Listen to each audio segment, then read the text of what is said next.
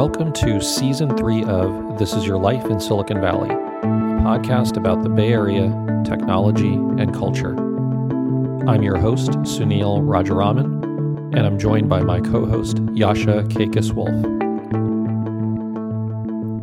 Hey, Yasha, how's it going? It's going pretty well. I'm curious, did you watch the season finale or the final season of the show Silicon Valley? I am actually, admittedly, 2 seasons behind. Oh, well, wow. That's impressive. Seriously? How did that happen?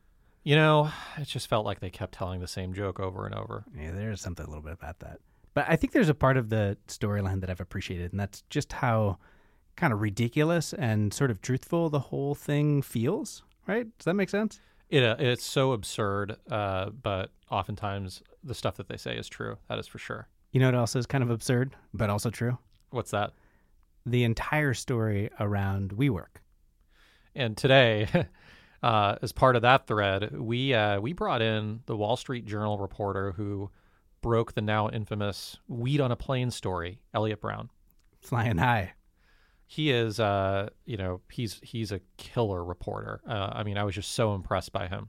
Yeah, completely buttoned up, really fair. And I think what I appreciate about his approach is to come at everything as a skeptic, which I think is tough to do here in the Bay Area.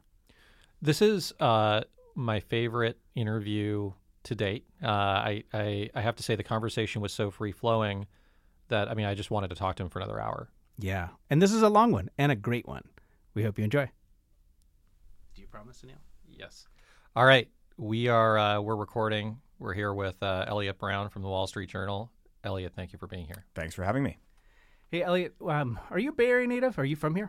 I'm not. I'm an East Coast kid. I came out here almost exactly 3 years ago today.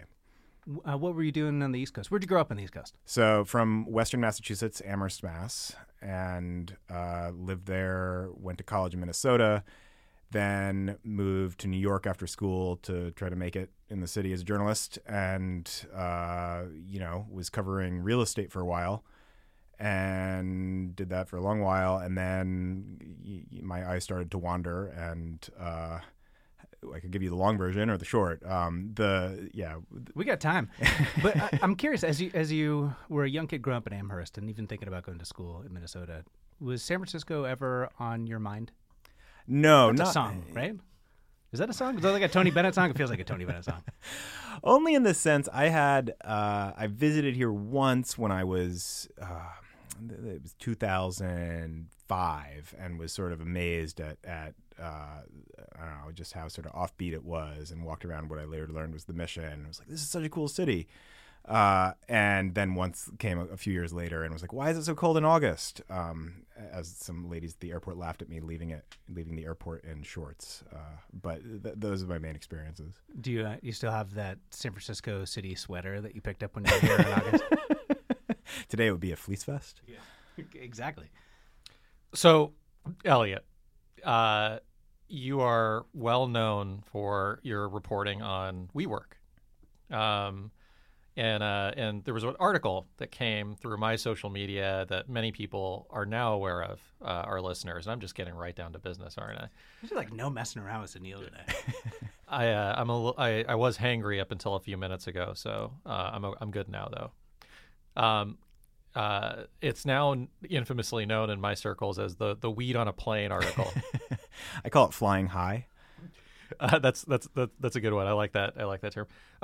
When did WeWork first appear on your radar, and how did that even happen? So it was a really long time ago, actually. So it was 2013, and so at the time I was covering real estate, and I was interested in co-working because it was a nascent trend in Brooklyn when things were just sort of starting to change in the office world, and I wanted to meet a couple of the co-working operators. They were the biggest, and I went to meet Adam in Lower Manhattan.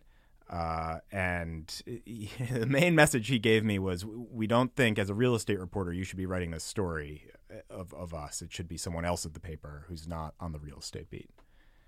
And so the start of the story is pretty interesting to me, because when you think about, and there's obviously been a lot of reporting on Silicon Valley excess, WeWork's a New York-based company, and so yet it oftentimes gets lumped into kind of Silicon Valley tech, kind of hatred is the wrong word, but can you describe like how that cognitive dissonance a bit? Or Yeah, and it wasn't at first. It wasn't even clear to me what it was, because I was just very clear that it wasn't that it had the valuation of something that wasn't a real estate company. I was like, why is it so high? And I didn't really know much about Silicon Valley at the time. And then gradually I started to realize that almost all of their language, all of the sort of veneer and the way Adam would dress, the way they'd market themselves was all straight out of Silicon Valley, and as was the valuation, which is the stuff that I was most interested in.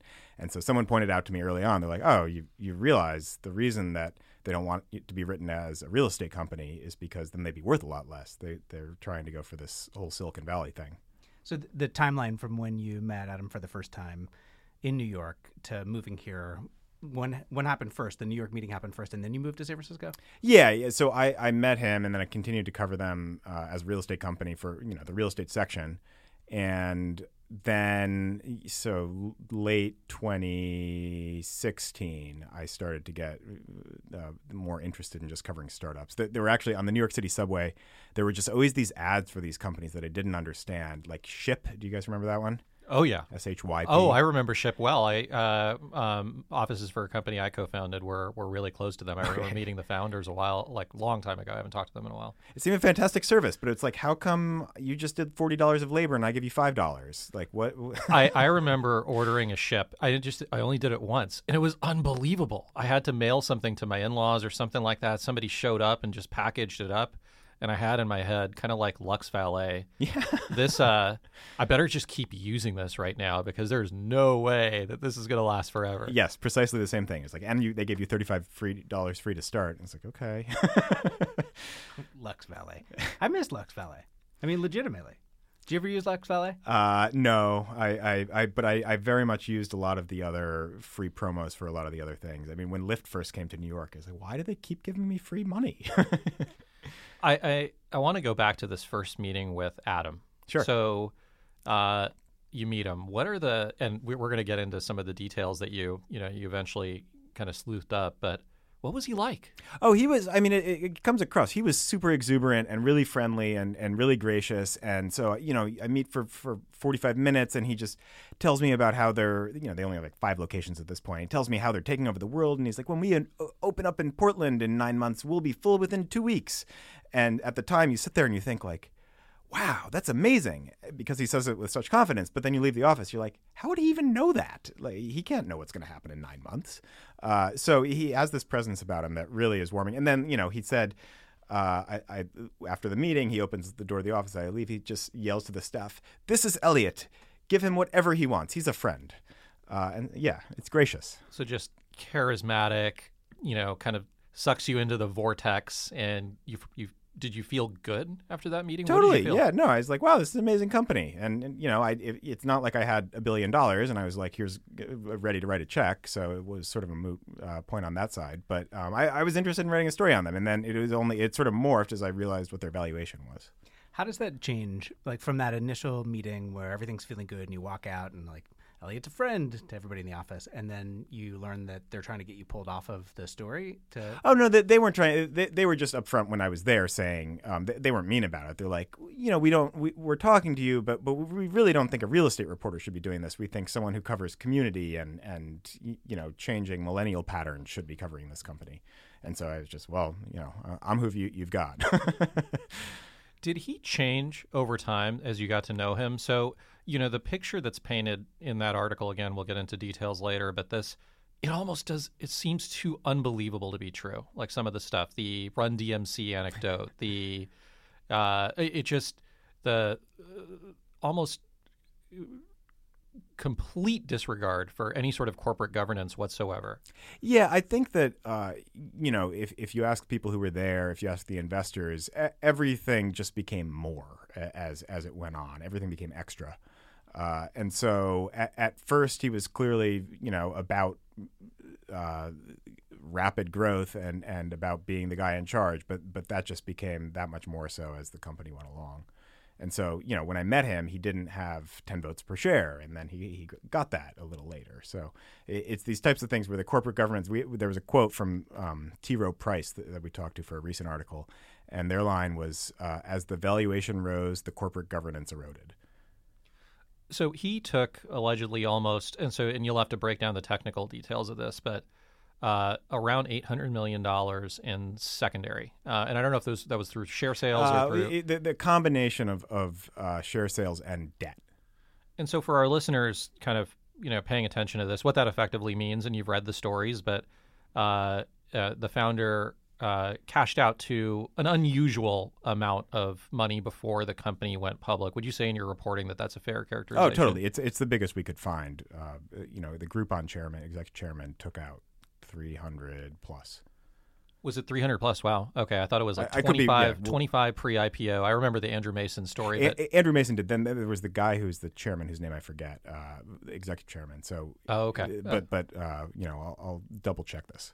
Did he change after the money, or did he change, was it at all correlated with, as he was drawing down money from the company, like, okay, I'm rich and now I can afford to take more chances? I think even if you listen to his own statements about his past, he always was into money. He has this line where he's like, when I moved to New York, I just wanted to make it rich. And then my wife taught me to stop caring about focusing on money and to follow my heart. And then the money would follow. So, I mean, money was always a big theme. But as he got richer, he seemed to want to get even richer. So I think that's a sort of common thing one sees. And was that, Sunil's asked this a couple times, so I guess, was there a perceptible moment where you're like, oh, this all is different? I think it was, the short answer is no. It was really gradual, just a crescendo. But it did start to become apparent late 2018, sort of just how bad the corporate governance was. That's when I had been working on a story on, and hadn't finally confirmed everything, but working for a long time on a story on how he bought properties and leased them to the company, and then found out that they bought a jet for over $60 million, which is not a normal thing for a company of this size. And then they were starting to go on all these acquisitions that had nothing to do with the core mission and seemed to completely coincide with his hobbies and interests. So I think it was late 2018 when I was like, not only is the valuation of this company something that's pretty concerning to, compared to whatever else we know in the world about real estate companies, but also it has a lot of corporate governance problems.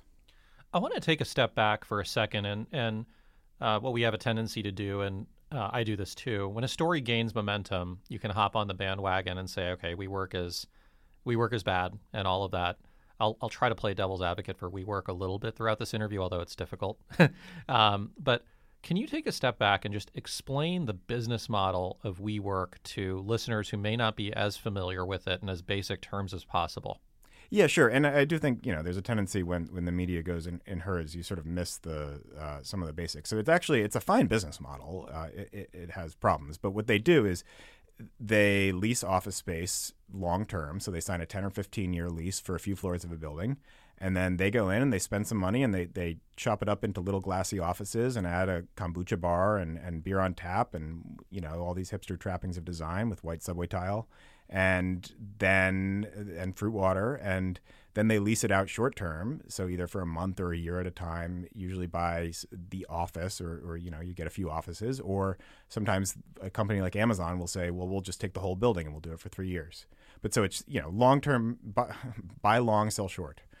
But this doesn't sound like an innovative business model insofar as Regus has been doing this for a long time. Numerous other companies have been doing this. Yeah, correct. I mean, the main innovation, they did two things that are different than Regus. They sort of, the design made it cool. So Regus was pretty stodgy and lifeless, I think a lot of people would say. And then WeWork really sort of freshened it up for that emerging millennial trends of mason jar mugs and stuff like that.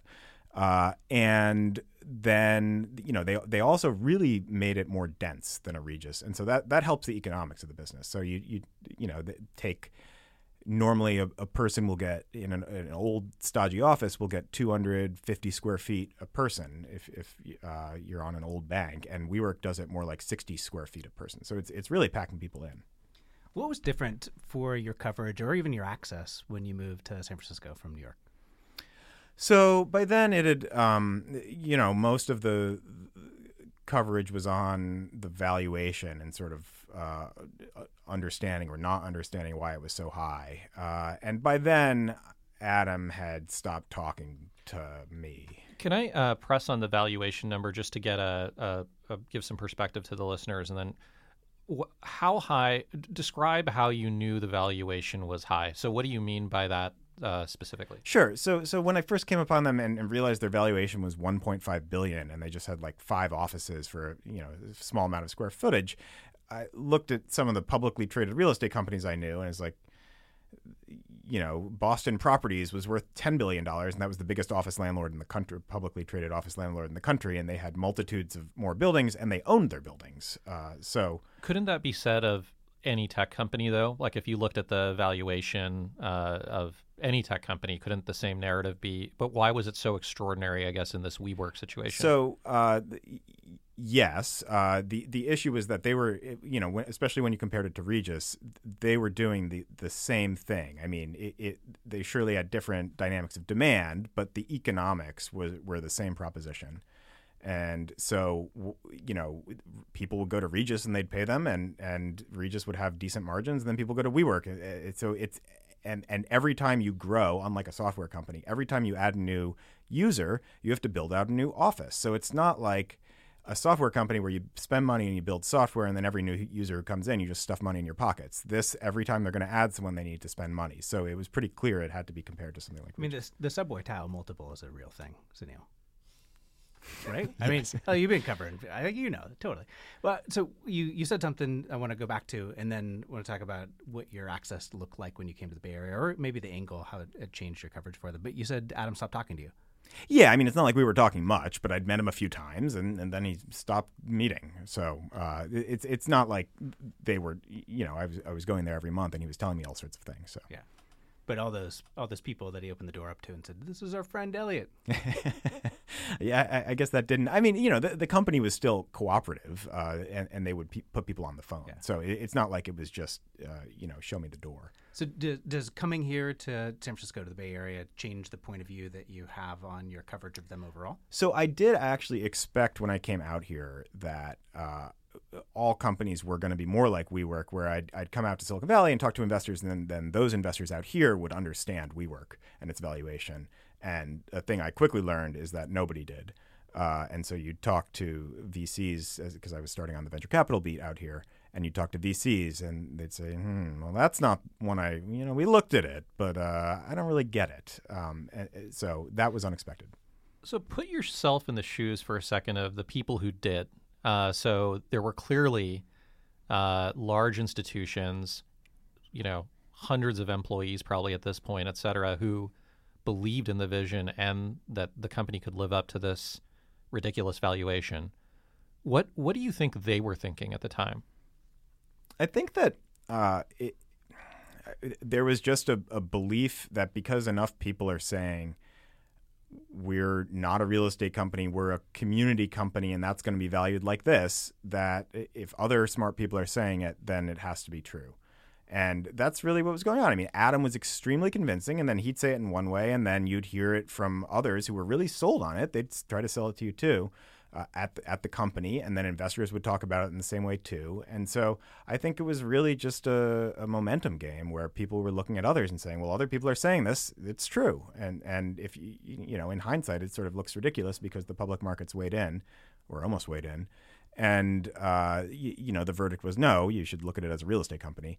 But at the time, it was saying, well, a community company is going to be valued much higher because we have different values. The thing about the story that's so astonishing to me, reading through your work and then other work that's been done after, is the astonishing level of fraud that appeared to be taking place. And so I look at the example of leasing back properties that he owns, et cetera. So fraud is a strong word. That was disclosed. So I think the self-dealing is the more legally acceptable word. Okay, I retract, and I will say I'll use your words going forward. However, it appeared as though there were massive breakdowns in corporate governance. How does this happen? Yeah, I think on the corporate governance front, all these things, I mean, he was leasing properties from himself. He took out all this money. Then he took out hundreds of millions in loans to himself. He restructured the company so he and a few others could get a better tax benefit. So there was a lot of stuff like that on its own, individually, in a company with a CEO you trust, I think is okay. And you disclose it and people are like, well, that's a little unsavory, but fine.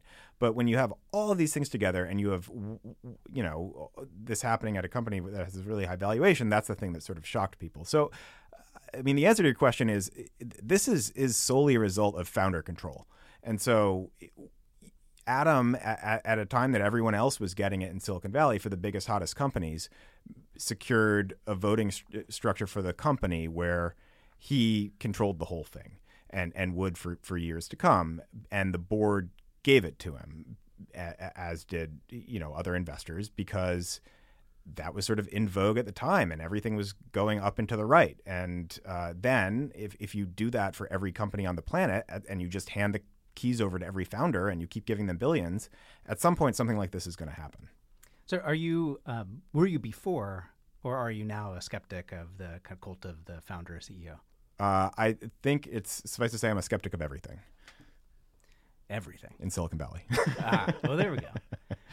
I mean, I don't, my macro view on that is when what's happened out here over the past 10, 15 years is the amount of money has come in much faster than the number of good ideas. And so then you create rationalizations for why you should be paying higher values, why you should be doing things that you normally wouldn't in a normal business environment.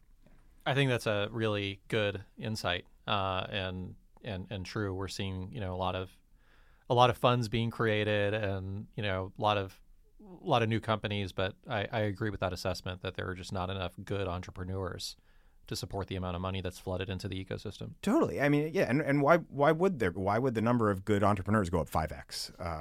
And if you ask these people who handed Adam or the other founders founder control, even though they say on their marketing materials we're founder friendly, they weren't in favor of these things, even though they voted for it in the end. I mean, they tried to push back. They think that you should have sort of control over a founder. And if you look at American business over the past 3 or 4 decades, there's just been all sorts of movement in favor of shareholder governance, control and shareholder rights that put limits on founders or on CEOs and management. And in Silicon Valley, what you've had over the past 10 years is a complete 180 in that direction.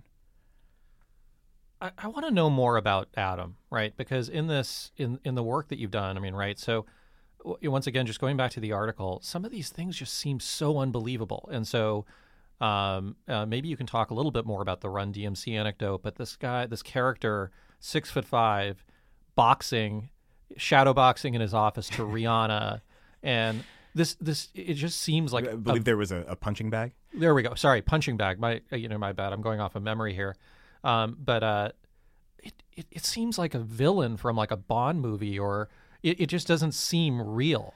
There was a lot of times when I was like, no, this has to be exaggerated. And then I'd talk to people, they're like, no, that's what happened. So yeah, I think it really, I mean, as a reporter, it sort of became a caricature of itself, where you'd learn about these new things like the Run DMC anecdote and be like, wow. Talk a little bit about that. What was the anecdote? So that one is in 2016, they had just fired 7% of staff as part of a cutback that was announced a few weeks earlier. And so this is the first big all hands they have a few weeks later. And in one of these, evening events that all we were staffers supposed to show up at. And so Adam addresses the staff somberly and sort of talks a little bit about this, which was already known to people, but it was recent. And says, something to the effect of, we had to do it but we'll be a stronger company, but onward, upward. And then tequila shots get passed out. People come from the back of the room with these big trays of tequila shots. That's kind of like Sunil in The Office all the time, by the way. Yeah. Did you see that look? Except literally the opposite. Yeah. At least it was nighttime. And then some minutes later, I'm always going to forget his name. One of the performers from Run DMC comes out and embraces Adam and then starts playing a set. And so you can even find these videos on Instagram if you spend too much time like I did, and see waiters carrying around these trays of tequila as people are dancing. And I mean, some people who were there were kind of horrified at this. It's sort of like, what on earth is happening? That's a super profound anecdote. I mean, it's like the picture of it, the way that you could probably feel being there, either appreciating it or not, is powerful. What's the next big story or anecdote that you have in your mind that's like, ooh, this one doesn't get the right kind of coverage yet because it feels like the Run DMC thing, but not everybody talks about it in the same way? Meaning ones we've already reported that. Yeah.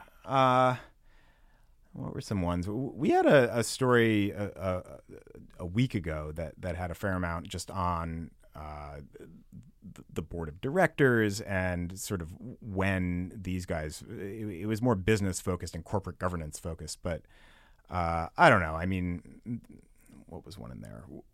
We had something on how one of the directors, Mark Schwartz, stands up and says, I've been holding my breath too long. We need to fix this company. I should have spoken out earlier.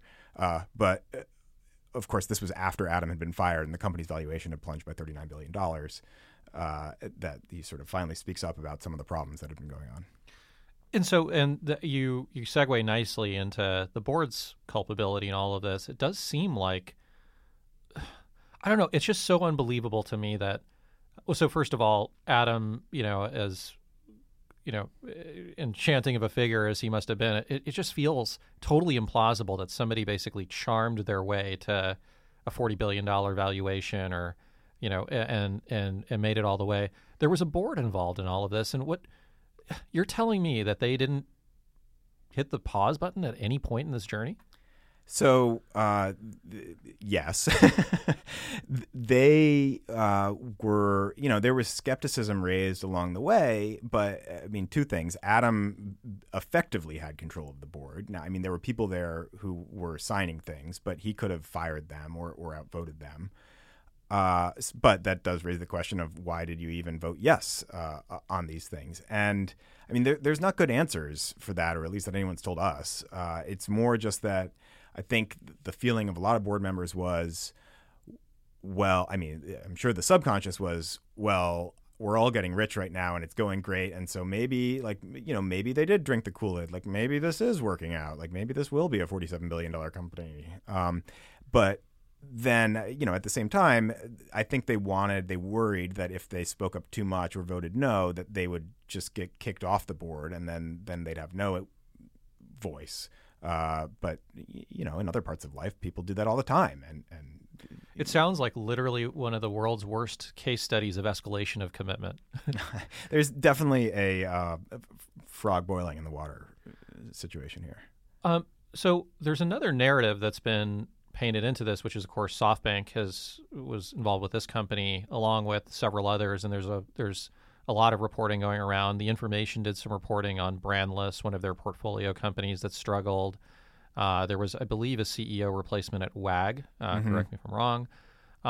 Tell us a bit about the SoftBank narrative and all of this and your perspective on it. Yeah, I mean, it seems to be what it looks like, which is that they committed gobs of money for a huge amount of startups without with really only a macro thesis and without doing a ton of work and really understanding these things. And Masa-san, the Masayoshi-san, the CEO of SoftBank, he frequently referred to WeWork as an AI company. I don't. I didn't know that. I actually don't even remember reading that.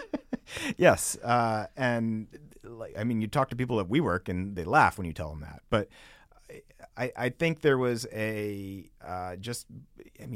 met Adam so briefly, and he had met him in India, but then, Adam gave him a tour in New York over a year later, and around a year later, and it was just, they've described it as like 28 minutes, and he committed $4 billion.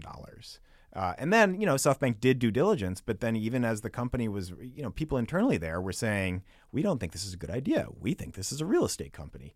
And then it still went through. And so I think a lot of these things are made by the ultimate decision is made by one person. And that person has said, this is all sort of out in the open, which is kind of the funny thing about it. I mean, he says, I invest with my gut.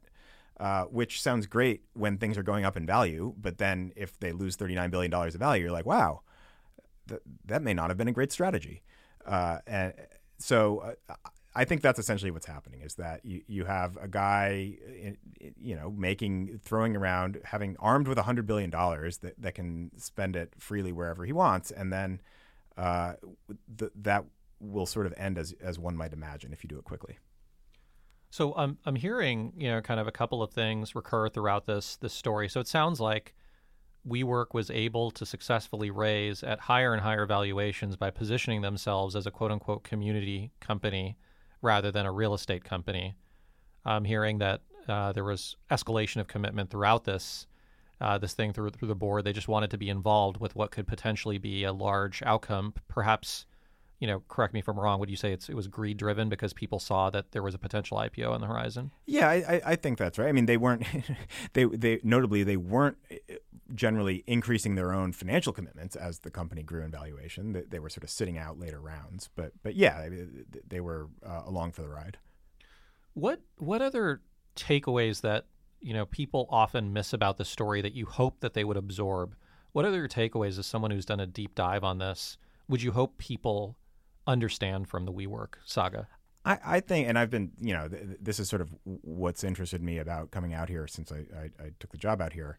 I think there's a lack of, culturally, a lack of critical thinking in Silicon Valley, with unicorn land at least, where people just fixate on the optimistic answer to something, and they don't see the sort of all the obvious pitfalls to anyone who's looking at it objectively. And, I think a lot of time that's due to you wanting to believe that something can be worth so much so then you can become rich. But it's also just part of the culture of the Valley where, for whatever reason, that everyone has to say everyone else is killing it. And, just you take disrupting the world and everything. And so that creates something where you don't ask questions like, but isn't it just a real estate company? Why is it a Netflix? Did you feel that way? You said you were a little bit skeptical, or a lot skeptical, about Silicon Valley before you moved out here. You make that comment. Are you skeptical about everything that's happening here? And does that make you not want to be here, like in the Bay Area? It's fun to report on. Yeah, I mean, I at least among these private companies, the public ones, I think do something in a slightly different way. But I think that's generally. There's both the valuation side of it, and then there's the we're doing good for the world side of it, that it just so happens that every company out here happens to be saving the world, and they also are paying better than Wall Street. So, like, what are the chances? So I think there's, in general out here, just a lot of self-justification that goes on. Do you buy into the kind of West Coast point of view, Silicon Valley finally being competitive with New York, and this causing some of the kind of weirdness around the story around WeWork? Like there's this kind of underlying story that you hear a bit in the Bay Area, which is, well, we've been out here and kind of doing our own thing and trying to change the world and being optimistic about everything, yet we don't really have the same kind of impact in the world that New York does, that Wall Street does. And this story seems to kind of jump back across on both sides of the coasts. Do you see that? Do you see that story here, where this is a kind of a reckoning of Silicon Valley actually being impactful at the scale that? Yeah, I think that's true. I had drinks with a VC the other day, and they were sort of saying it was amazing for me to see that stuff out here is really sort of secondary. This was someone who used to work on Wall Street. It was amazing out here to see that we finally became sort of like front page news. And it's like, to me, that was surprising because the journal's coverage has become really dominant out here within the paper, just because we view Silicon Valley now as a big part of the American economy. And if you look at the top 5 companies by market cap, there's a lot of evidence for that as well. So, yeah, I mean, I think that it really has become a sort of dominant business rival to New York in a lot of ways. And, people are sort of slow to actually realize that out here. Okay, Elliot, I told you I was going to play Silicon Valley apologist, and I am going to play Silicon Valley apologist for a minute here. I've been a founder. I've raised venture money and all this stuff, and I've had stuff that's worked out, stuff that's not. But what if I were to come back to you and say instead, though the business model is working for VCs, there are enough good outcomes ultimately generated that, and it's a hits-driven business, not unlike Hollywood, where, a couple feature-length films work out. Well, only a couple of these companies really generate the types of outcomes. And so it is ultimately a numbers game. And sure, you have a WeWork, but for a Series A investor in Uber, you did pretty well. Or, like lesser-known ones, Zoom, Cloudflare. Like these VCs did well and generated returns for their funds. So I think particularly on the consumer side, the answer to that is that the performance of and dominance of a company like Uber, which is, give or take a $45 billion market cap right now, was subsidized by something like $15 billion in late stage money that went into it. And that money wouldn't have gone in if they didn't think that it was going to be worth $100 billion. And that's particularly true given that something like 14 of that 15 billion is underwater right now. So people were investing at very inflated, at least what the market has determined today, that were very inflated valuations then. And so that's what's made. I mean, if Uber hadn't raised that 14 billion, then those Series A investors wouldn't be doing nearly as well. So, I mean, they'd still be doing well. It's still real technology. I'm not trying to argue that, but it's on the scale that whatever the 800x or whatever benchmark is getting, it would be a lot less.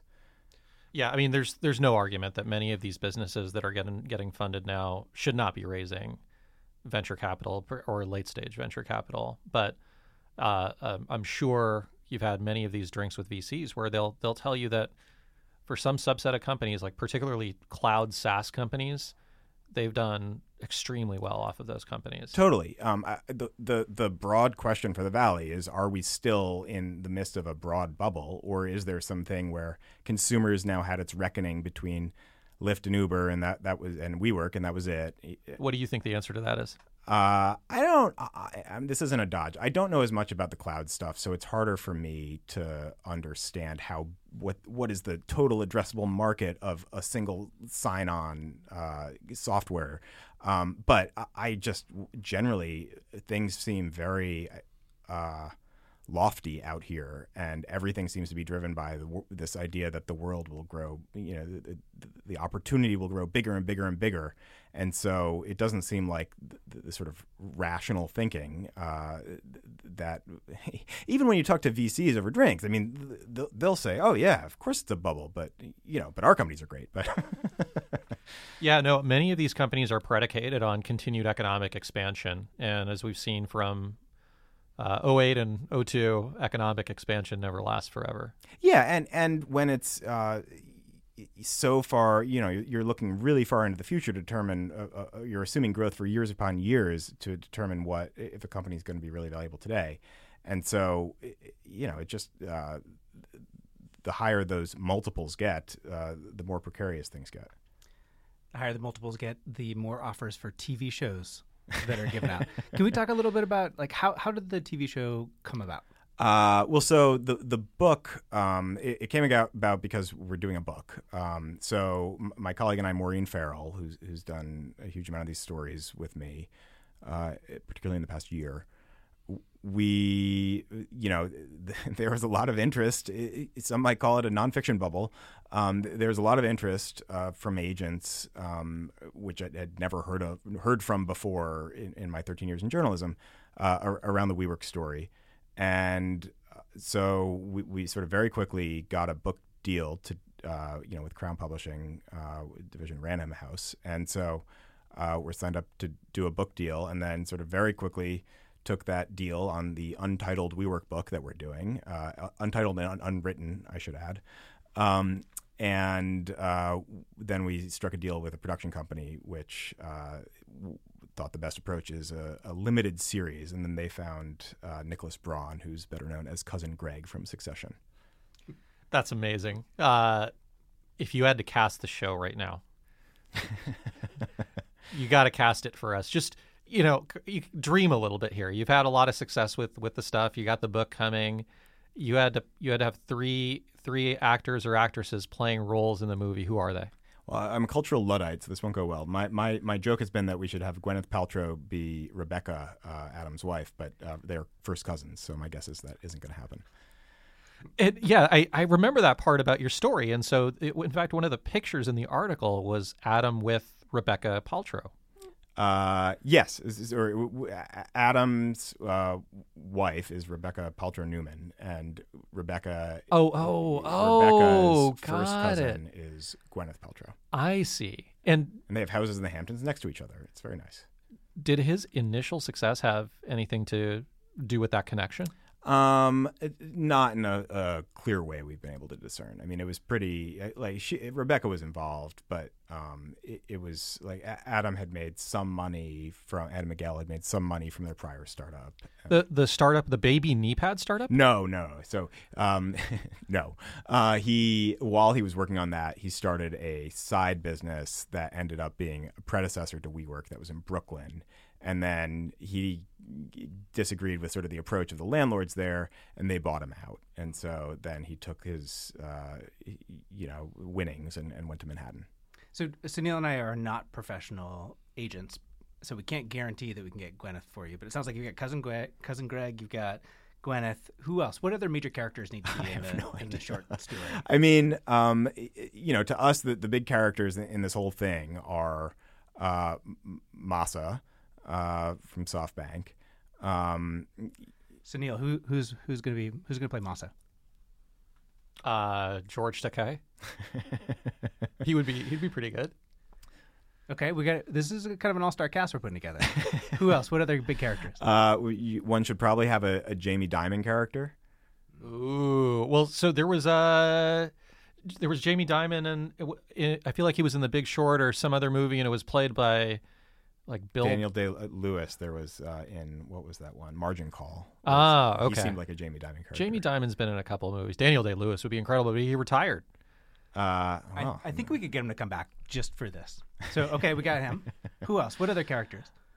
One more character. One more. You could have Miguel. You could have MBS, who Mohammed bin Salman. He's more of a funny. I'm going to take a role. pass on casting that one. Yeah. We can do a lot as agents, but I don't think we should go there. I suppose that's it. There's I've always been. He's not really a factor in this, but the CEO of Regis has always been a sort of mystery to me because he's been sitting around for the past 10 years watching WeWork's rise and fall, as he had actually done the almost exact same thing on a slightly smaller scale 10 years earlier.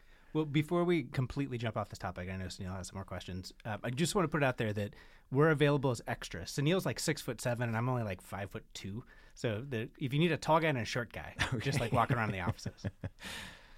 Ashton Kutcher.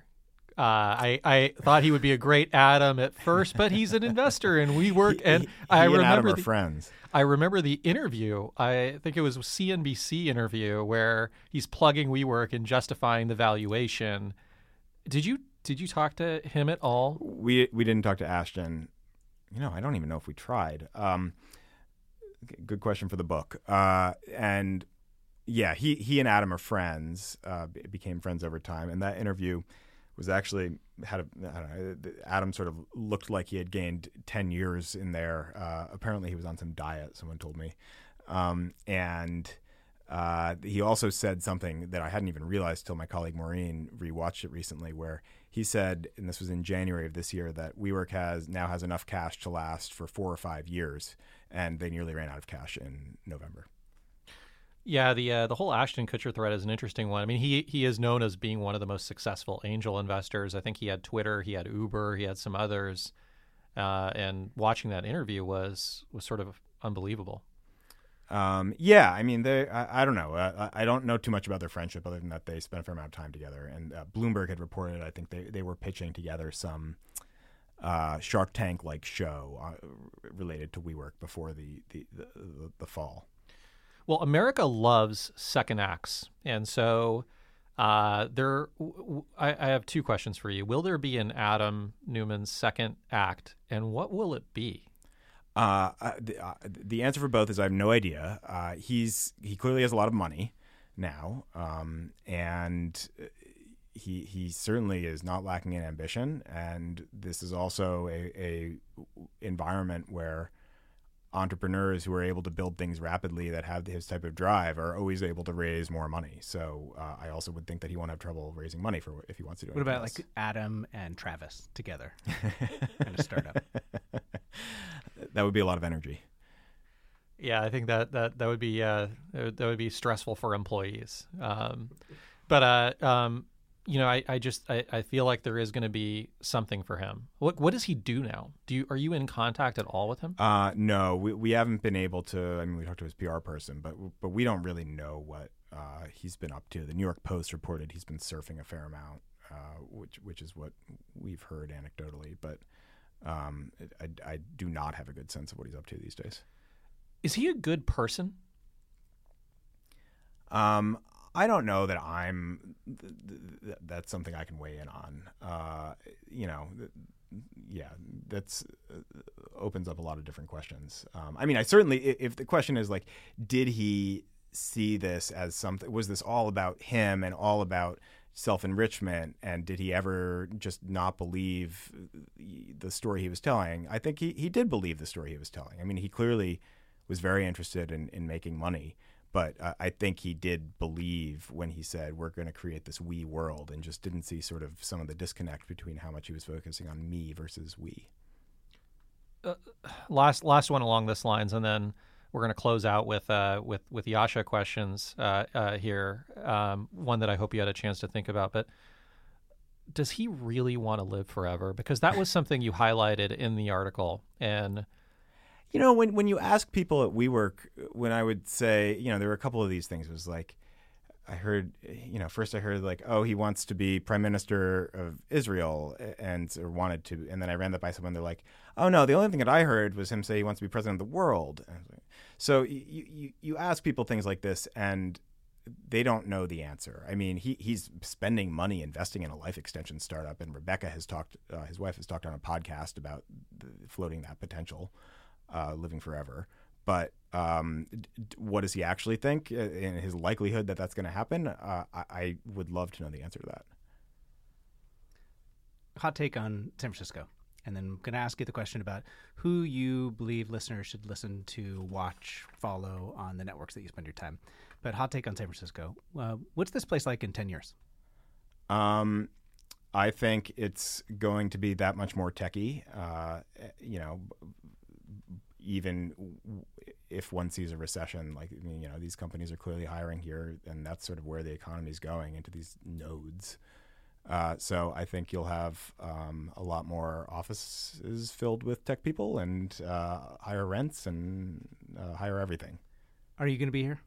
No. I don't think I'll be here more than another 1 or 2 years. Back to New York? Or somewhere else. Eventually back to New York. That is the long-term home. We appreciate you being here today and sharing this kind of view into the work that you've been doing around WeWork in particular. Before we let you go, we do want to ask you to give a recommendation to the listeners on who they should follow on the social networks and the networks that you spend your time. So can you give us a couple of recommendations, or a recommendation maybe on Twitter? We know you're on Twitter. I'm definitely on Twitter and spend too much time there. I still haven't had enough time to really think about this. I enjoy Mike Isaac. Guest of the show. Yes. I enjoy some of the more political types, Matt Ford, The Atlantic. But I guess we'll go with Mike for my VC, Silicon Valley one. We want to, you've spent so much time. You've been generous with us here. Give us something you want to plug. Oh, you should buy our forthcoming book that doesn't have a title. Yeah, I am reading this book for sure. This has got to be, to me, this tops all of the other stories. All of them. Can we pre-order it now? No. I mean, you can pre-order it with me.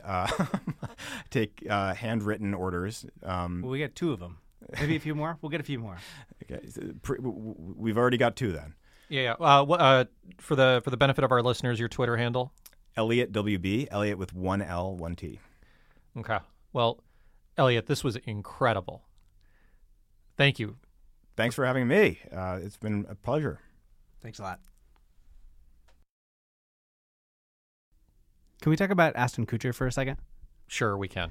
I feel like he is like some conspiratorial figurehead in the world of Silicon Valley. Like he's involved in just about everything. I have to admit, I've heard great things about him as an investor, as an entrepreneur. So the WeWork thing seems inconsistent. Yeah. I think we got to get him on the show. Today was really fascinating, really fascinating. I got to admit, I've read most everything that Elliot and the team have written, and I still feel like every single time I read or hear, and especially hearing it directly from him, it feels like there's something new and crazy. This is at the top of my book list for 2020 when it does come out. It sounds like it's going to be a few months yet, but this is a failure of corporate governance at every possible level. It's crazy. I think we should, and dear listeners, as you're listening, maybe tweet us and give us some suggestions on book titles for this book, because it's got to be a great book title to be able to sell what a great book it's going to be. Yeah, Elliot asked us for titles as he was walking out. You can tweet me at Subes01, SUBES01, or Yasha at KAYKAS. Hey, if you enjoyed today's show as much as I enjoy sitting in a really hot closet with Sunil and a guest recording it, what we'd love for you to do is on the app that you listen to this podcast, go back and rank us 5 stars and add a comment in. It helps many more people find this podcast. We're really glad we got to release one more episode before the end of the year. Thanks for listening, as always.